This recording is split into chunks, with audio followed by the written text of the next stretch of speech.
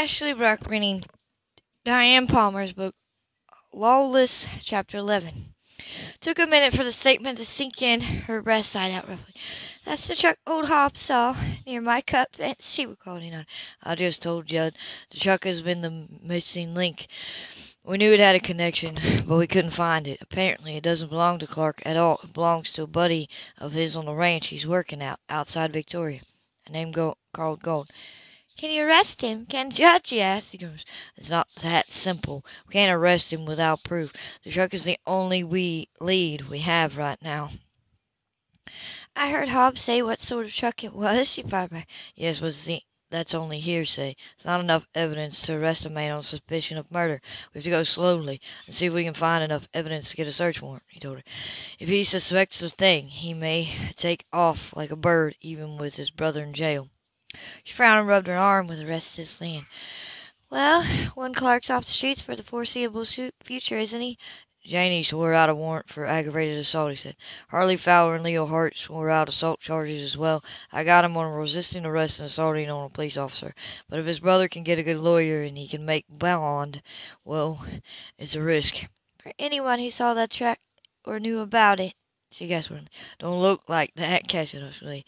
I'll never let anything happen to you. Her eyes met his, and she noticed for the first time the emotion in him that he couldn't quite hide.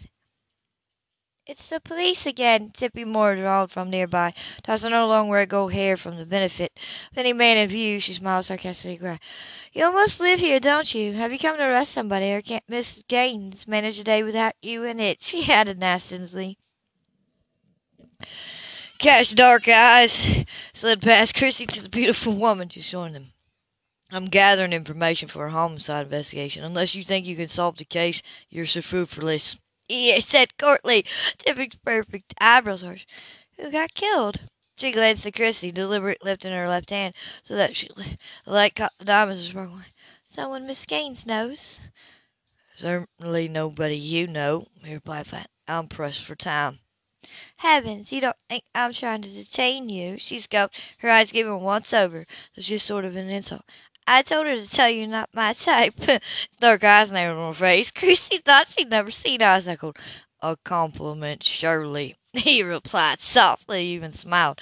My taste doesn't run to your sort of woman, Miss Moore. I don't have to pay a woman to go out with me. Tippy Moore's face burned red. She laid out. I'm no cult girl, she managed to get out. But if I were bustier, there wouldn't be enough money in the world to get you in my pet. You've got that right, he said icily. Small hands clenched at her sides. Her hair seemed to grow. I've turned down motion picture stars and millionaires and even princes. What makes you think I'd look twice at a hit cop like you? I've already got everything. Cocked an eyebrow and gave her a look that would have eaten through rust. What you've got, lady, is a pretty face and a passable figure. In 5 or 6 years, you won't find a fashion magazine that will even want to feature you in the advertisements. Then what will you do when men who panted over you can't find enough excuses to get away from you? Obviously, she considered that herself because she went pale. You have no apparent education, no manners, no culture, no concentration for other people. You think a pretty face makes up for the lack of those attributes? Yes. Why don't you take a good look in the mirror? You're a lot less attractive to men than you think you are. And I've got your number, even if Judd Dunn hasn't yet. He gave me a ring, she said to routine. He's crazy about me. He's crazy, all right, shall back. You bankrupt him in 2 weeks and leave him bleeding on your way to a fatter wallet. You wouldn't even look back to see if he died. You know, nothing about me, she joked. I know trash when I see it, he countered with cold eyes. Her lower lip trembled. She looked devastated. She couldn't even manage a parting shot. She turned and walked shakingly back to the set where the director was waiting, her back hair straight. But when she got to Joe Harper, she collapsed in his arms and cried like a child. Cash looked. The rat trick, she said harshly. That woman is prime manipulator. Judd's out of his mind if he thinks she cares about him. I know, she said sadly, but she felt oddly sorry for Tippy. She'd never seen the poised, sophisticated woman in such a state. She'd been upset before when Cash was rude to her, but this time she was genuinely devastated. Cash really did seem to hate her. Chrissy wondered why his opinion was so disturbing to Tippy, but she seemed to dislike him just as much. I've got to get back to the office, Cash told her gently. Watch your back. I've made sure Nick knows to help. Don't think Clark's less dangerous in jail. I've seen men in worse trouble make bond. She said, I'll keep my pistol handy. You be careful, too, she said with genuine concern. He said, I've survived worse than the Clark boys, he said and smiled. See you later. Sure. He walked off without another glance in Tippy's direction, but even with the competition the other woman gave her for Judd's attention, she couldn't help but feel bad for her. Cash had been brutal, and obviously his opinion mattered to the beautiful supermodel. Those tears had been real, even if Cash didn't think so. While the crew took a break to give Tippy time for the makeup artist to repair the damage tears had done to her face, Chrissy waited outside the trailer until the older woman emerged. "What do you want to gloat?" Tippy asked bitterly. "A model broke up his parents' marriage," Chrissy told her quietly. "That doesn't excuse the way he is, but it helps explain it. He was in grammar school, and he loved his mother." She started to walk away, but a soft hand touched her shoulder lightly, just distinguishably enough to stop her. "I've been a bitch to you," the model said solemnly. "Why should you care if he cuts me up? In fact, what would you know about the real world with your sheltered background?" she added bitterly. Chrissy met the beautiful green eyes. "Do you think I live in some fairy tale world of happy endings and perfect harmony? My father got drunk and almost killed me. My mother died. Judd and Maudie are all I have in the world." She turned away. This time she didn't stop. She probably shouldn't have told Tippy that, but what Cash said was cruel. He never apologized with his history. Finally, she pondered that she cared about seeing the model in tears. She'd done nothing but give Chrissy hell and taken Judd away to boot. But Judd cared about the dreadful woman, and there was no way Chrissy would ever be able to hurt someone Judd loved. Behind her, the older woman stood frozen, rigid, hating the compassion in the soft voice, the understanding behind it. She thought that little Christina Bell Gaines had the perfect childhood. Shocked to learn the truth, and it made her feel guilty. She looked at the expensive ring on her finger and measured it against Christina Bell's ragged jeans and worn old boots. She went backward toward the seat with her pride around her ankles. She never thought of herself as a cruel woman before. It was just that Judd made her feel safe, and he was overly protective of his little ranch partner, Miss Gaines. She couldn't give him up. She couldn't. He was all that stood between her and men who were dangerous to her. Men like Gary Mays, the assistant director, and most of all, Cash Grier. Despite Christie's compassion, they were rivals for the same man, and it was true that all was fair in love and war. The last 2 weeks before Christmas were hectic. Christie was having final exams at school and juggling studying and ranch chores that seemed to be endless. The chaotic disarray of the film people crowding round her made her life difficult, and she grew more and more impatient. Monty kept out of the way, and Judd never came near the ranch unless it was to take Tippy back to town to her hotel. He was polite to Chrissy, but the odd, easy affection between them seemed to be gone forever. It didn't occur to her that Cash was usually somewhere around whenever Judd came to the ranch, and that Judd noticed. She and Nick and the part-timers rode fence line, doctoring pregnant cows, patched leaking roofs, pitched hay, hauled water, and did the thousand and other daily chores that kept the ranch up and running. On one free day, she went all the way to Victoria shopping for a particular sort of sterling silver tie set that Judd had mentioned he'd seen and wanted. Took half the day to locate it in a small jewelry store. She bought it home triumphantly and wrapped it up. When she and Maudie put up their annual Christmas tree in the living room, she tucked it in among the branches where it wouldn't be too obvious. She got Cash a nice new wallet, having noticed how frayed his old one was. Cass' visits had multiplied since Clark's arrest. Chrissy noted that Tippy Moore didn't snipe at him anymore. She was oddly subdued when he was around. She kept out of his way and ignored her completely. "There's fire in that smoke," Maudie commented one afternoon just after Cash had driven away. "What smoke?" Chrissy mumbled, her head stuck in her textbook. "That model and Cash Grier," she replied. "Right now it's smoldering, while they avoid each other. But put them together and it's explosions all the way." "They hate each other," Chrissy said surprisingly. "Maybe, maybe not." She cocked her head watching Chrissy while she dried, please. "You and Judd both going to Japan?" "Not till next year sometime. We haven't even decided on a date, but it's the best news we've had in a while." She turned the page. "Judge and I have already decided that we'll use some of the film money to replace that Salers bull, but some of our heifers have already been bred to that heifer bull we lost too. When we knew how many pregnant heifers we had, Nick called a man he knew who does artificial insemination, and we bought seed from a champion Salers bull. We had the remaining heifers serviced, so now we've got a champion calf crop to look forward to in the spring. That's what the Japanese are interested in. No additives, no unnecessary antibiotics, grass-fed with only a minor mix of vitamins and supplements, none from animal parts, and pesticide-free." "As I recall," Monty grinned, "Judd had to be talked into the organic approach. He knew I'd done my homework when I suggested it. Now he's glad, with this overseas deal cooking." Monty smiled at her. "Child, you're a natural-born cattle woman. Christy grinned at her. Just like my great Aunt Sarah, she reminded the old woman, who ran her own ranch long before it became popular for a woman to do it. Judd's proud of you, she murmured, averting her eyes to sink. He doesn't want you to give up school no matter how hard finances get here.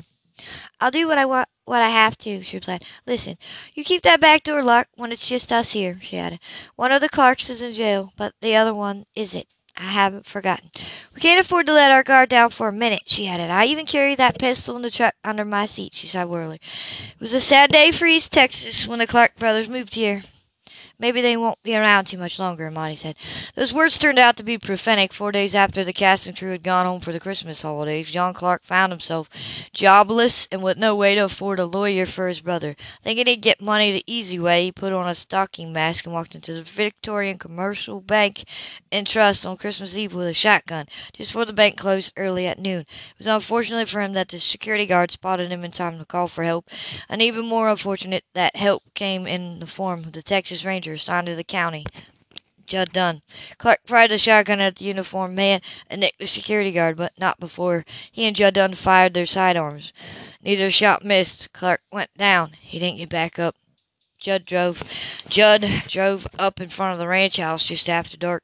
It had been all over the 6 o'clock news about the attempted robbery and its aftermath. There was extensive footage of Clark lying on the floor in the bank lobby covered with blood.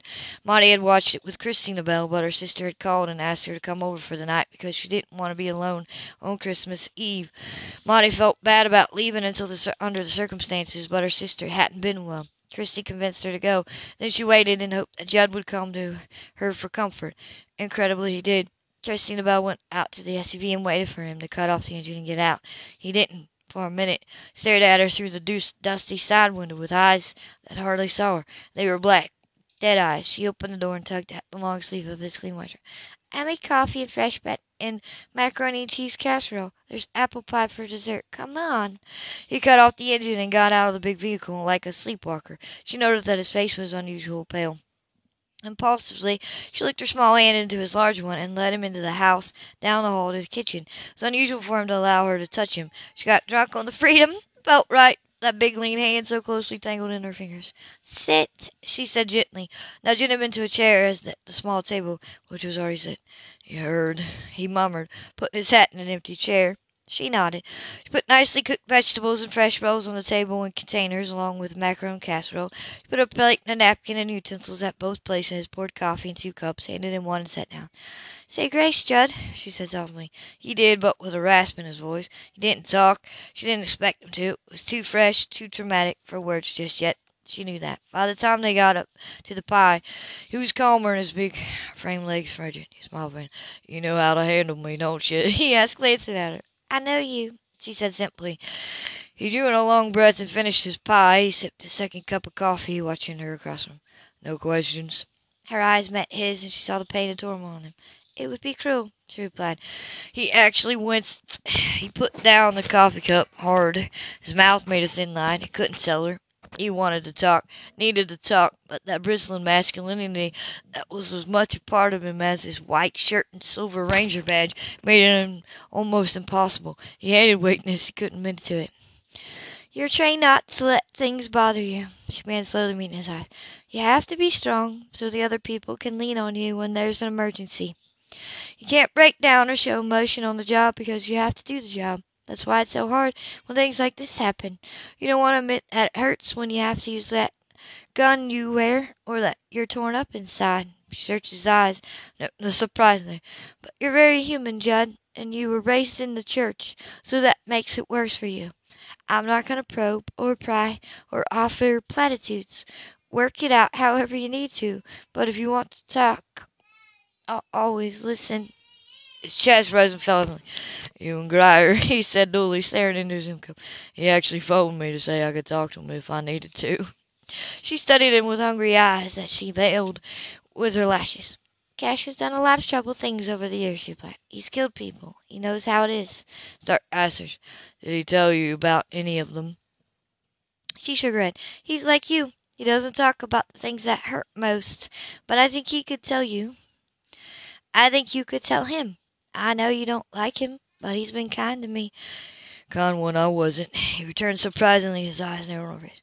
He's the sort of man who makes other men feel uncomfortable. He's done everything, been everywhere. He's cultured and rich and afraid of nothing on earth. She wanted to say, but he isn't you. She didn't dare. He was involved with a woman who made her feel inferior in every way. She wasn't leading her heart anymore. She got up and poured more coffee for both of them. He was watching her, noting the lines of strain in her face, the thinness of her young body, the conditions of her faded but clean jeans and shirt and old boots. He grimaced, thinking about the ring on Tippy's finger. He almost forgotten to bring Christine Bell's present down with him from Victoria in the anguish of the day. He'd have to remember to tell her he had it, so that she wouldn't think he'd deliberately not gotten her anything. She sat down again. I'm so tired, she murmured. I've finished the exams and I think I passed everything. But Nick and I have been making running repairs to fences and checking pregnant heifers all afternoon. If this Japanese deal works out, maybe we can hire one more full-time man so I can get some rest, she added facetiously. But he didn't smile.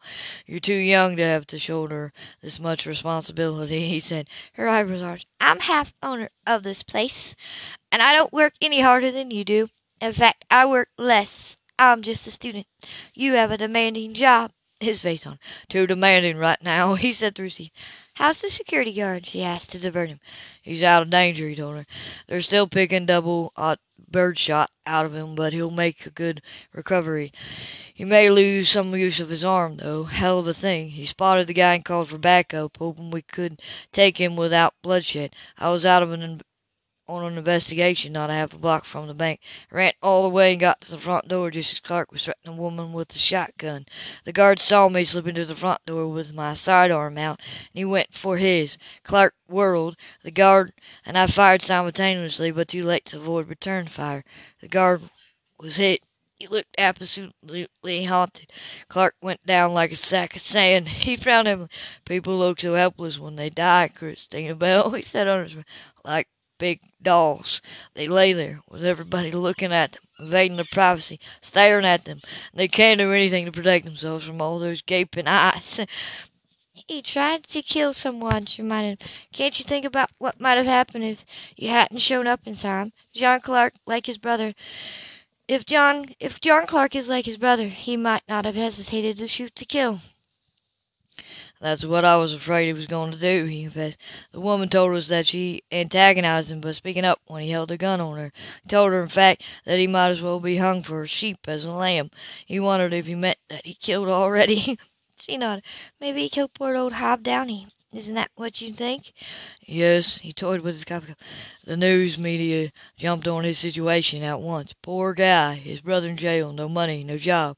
And the big bad cops shot him when he was only trying to get some money. She smiled sadly. We live in bad times, Judge, she said quietly. The whole world's upside down sometimes. I phoned an attorney, the one the department uses, and had him tell me what to do next. Funny, I've been in the Rangers all this time, and I've never been involved in a fatal shooting. You were lucky, he laughed. I guess it was. They don't know who fired the fatal shot, he added unexpectedly. One of us hit low, the other hit high. We'll take a ballistics test to determine who fired which shot, but the guard and I both carry .45 caliber weapons. It's Christmas Eve, so the lab is closed. It will be Monday before they can do the examination. Clark's autopsy will have to wait until then, too. I guess meanwhile, I have to live with it. You don't aim to kill, she reminded him. I aimed at his hip to take him down the quickest way, he said tersely. But there was a river of blood from that area, bright red, arterial blood. He ran a hand through his thick black hair. That was my shot. It went inside and hit the femoral artery. She wanted to say something comforting, but he was lost in the hell of his own thoughts. The other shot was through the heart, he murmured. Whichever one was mine doesn't matter so much, I guess. He would have died anyway. There'll be a hearing. I gave them a statement, and now I'm on administrative leave. With too much time to brood on it, she said softly. You'll need to keep busy. Tomorrow we can dig post holes and put up a fence. His eyebrows arched. On Christmas Day? If you'd rather watch endless reruns of that old and black and white Christmas movie they keep showing around the clock, she began. His black eyes twinkled for the first time that day. We could always watch those satellite movies you like so much, he drawled. She flushed and grinned. You stop that. I have to get educated where I can find it. And I've already told you that those movies aren't like real life. She cleared her. More coffee? He let it drop.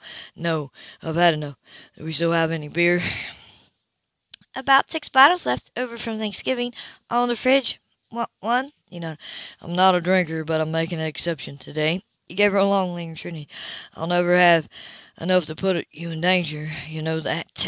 She relaxed. She had more reason than most women to be afraid of men who drank, and he knew. She smiled subconsciously.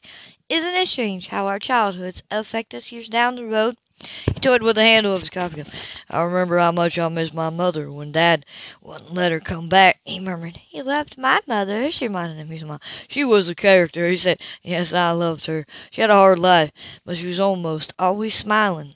He lifted his eyes to her face. Like you. She shrugged. Doesn't cost any more to smile than it does to cry, she said with a grin. And it uses less muscles. He chuckled. Thought about staying up in Victoria in the apartment overnight. I'm glad I didn't. She acknowledged the subtle compliments with a smile. Very wise, she teased. My apple pie is better than yours, she added tongue-in-cheek. Nothing wrong with black crust and hard apples, he challenged. I'll get you that beer, she said, and went to the refrigerator. They watched television in the living room next to the tall, brightly lit Christmas tree until late, avoiding the news. Judd sprawled on the sofa in his sock feet and black t-shirt and jeans, and he went through 3 beers before he stopped. The traumatic experience of the morning had shaken him badly. It was going to be impossible to live with taking a human life, and he knew it. What he didn't know was how he was going to cope with a conscience that was torturing him.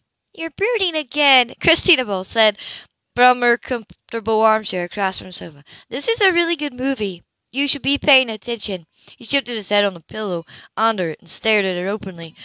From her pert breast and the low-cut white sweater she was wearing to the subtle curve of her hips as she sat with her legs drawn up under her. Her blonde hair was long, draped over her shoulders and down her back. She looked sexy, very sexy. Usually he tried not to notice that, but he was just slightly tipsy and his control was slipping.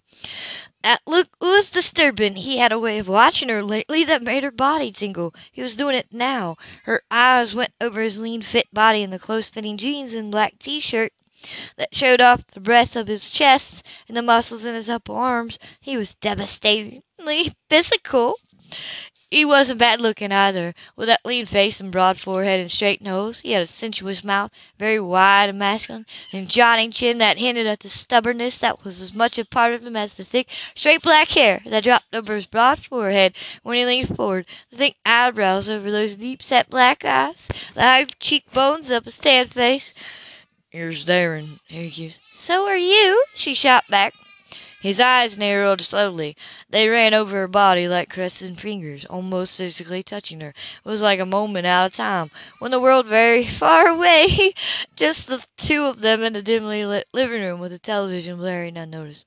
Suppose I told you, he said intently, that a divorce doesn't cost much more than an annulment. She called prettily. She knew what he was saying. He needed oblivion, and she was in a perfect position to provide it. But he'd been keeping company with an international model who probably thought of sex as an appetizer, and she didn't want to have to fall tippy in his bed. Not that it wasn't tempting. She never wanted anything or anyone the way she wanted her husband. Suppose I tell you, she replied, that Tippy Moore would be a hard act for even an experienced woman to follow, much less a novice. He looked surprised. You think I'm sleeping with her? She averted her gaze. She doesn't try to make any secret of the fact that she's experienced. He didn't speak at once. He seemed to be struggling with things he didn't know how to put in words. Good God, he said softly. You're probably not the only person around here who sees it that way either, are you? She shook her head. It's pretty common gossip. His jaw tightened. And a few people know that we're married, too. I didn't think how it might look, that you might have to bear the brunt of it. She moved one shoulder relentless and stared slightly at the television set. I go around with cash, she said. I suppose we both give Jacobsville enough ammunition for gossip. He swore softly under his breath, and his eyes lifted to the ceiling. Christina Bell was having to live down his behavior. It had never occurred to him that he was making her the object of gossip. But how could he not have known? He asked himself when Tippy made headlines whenever she went. I wouldn't have to ask if you were sleeping with Grier, he said. I know you too well. He actually sounded resentful. She felt herself bristle. She almost lashed out before she remembered what he'd already been through today. She didn't have the heart to make him more uncomfortable than he already was. She's wearing an engagement ring, Judd, she replied in a subdued tone. I know you plan to marry her. We've only married on paper, anyway, and soon we won't be. I don't blame you for wanting somebody pretty and famous and sophisticated. I never was in the running that way, and I've always known it. He growled as he stared at her, shocked. Did she really have a self-image that low? And was it his fault that she did? He'd been so careful to keep a distance between them all these years to protect her from becoming intimately involved with him because she dated or been around other men. He growled as he stared at her, shocked. Did she really have a self-image that low, and was it his fault that she did? He'd been so careful to keep a distance between them all these years to protect her from becoming intimately involved with him before she dated or even been around other men. He hadn't wanted to take advantage of their odd relationship, to use her in a way that made any other man wouldn't have hesitated in his position to do. But she said Tippy was wearing an engagement ring. What engagement ring, Christina Bell? He said slowly. Her wise brown eyes slid around to meet his black ones. That emerald and diamond ring you gave her? Why would a man give a woman a ring that expensive if he wasn't seriously involved with her? She asked matter-of-factly. He took a deep breath and settled back onto the pillows. He wanted to say, because I let my pride get in the way of adoring her when she put it on her finger and refused to take it off. I couldn't bear to tell her I couldn't afford what she considered a babble, but he couldn't admit that he'd been such an idiot. So now Christina Bell thought he was engaged to another woman, and counting the days until he got rid of her. End of chapter 11.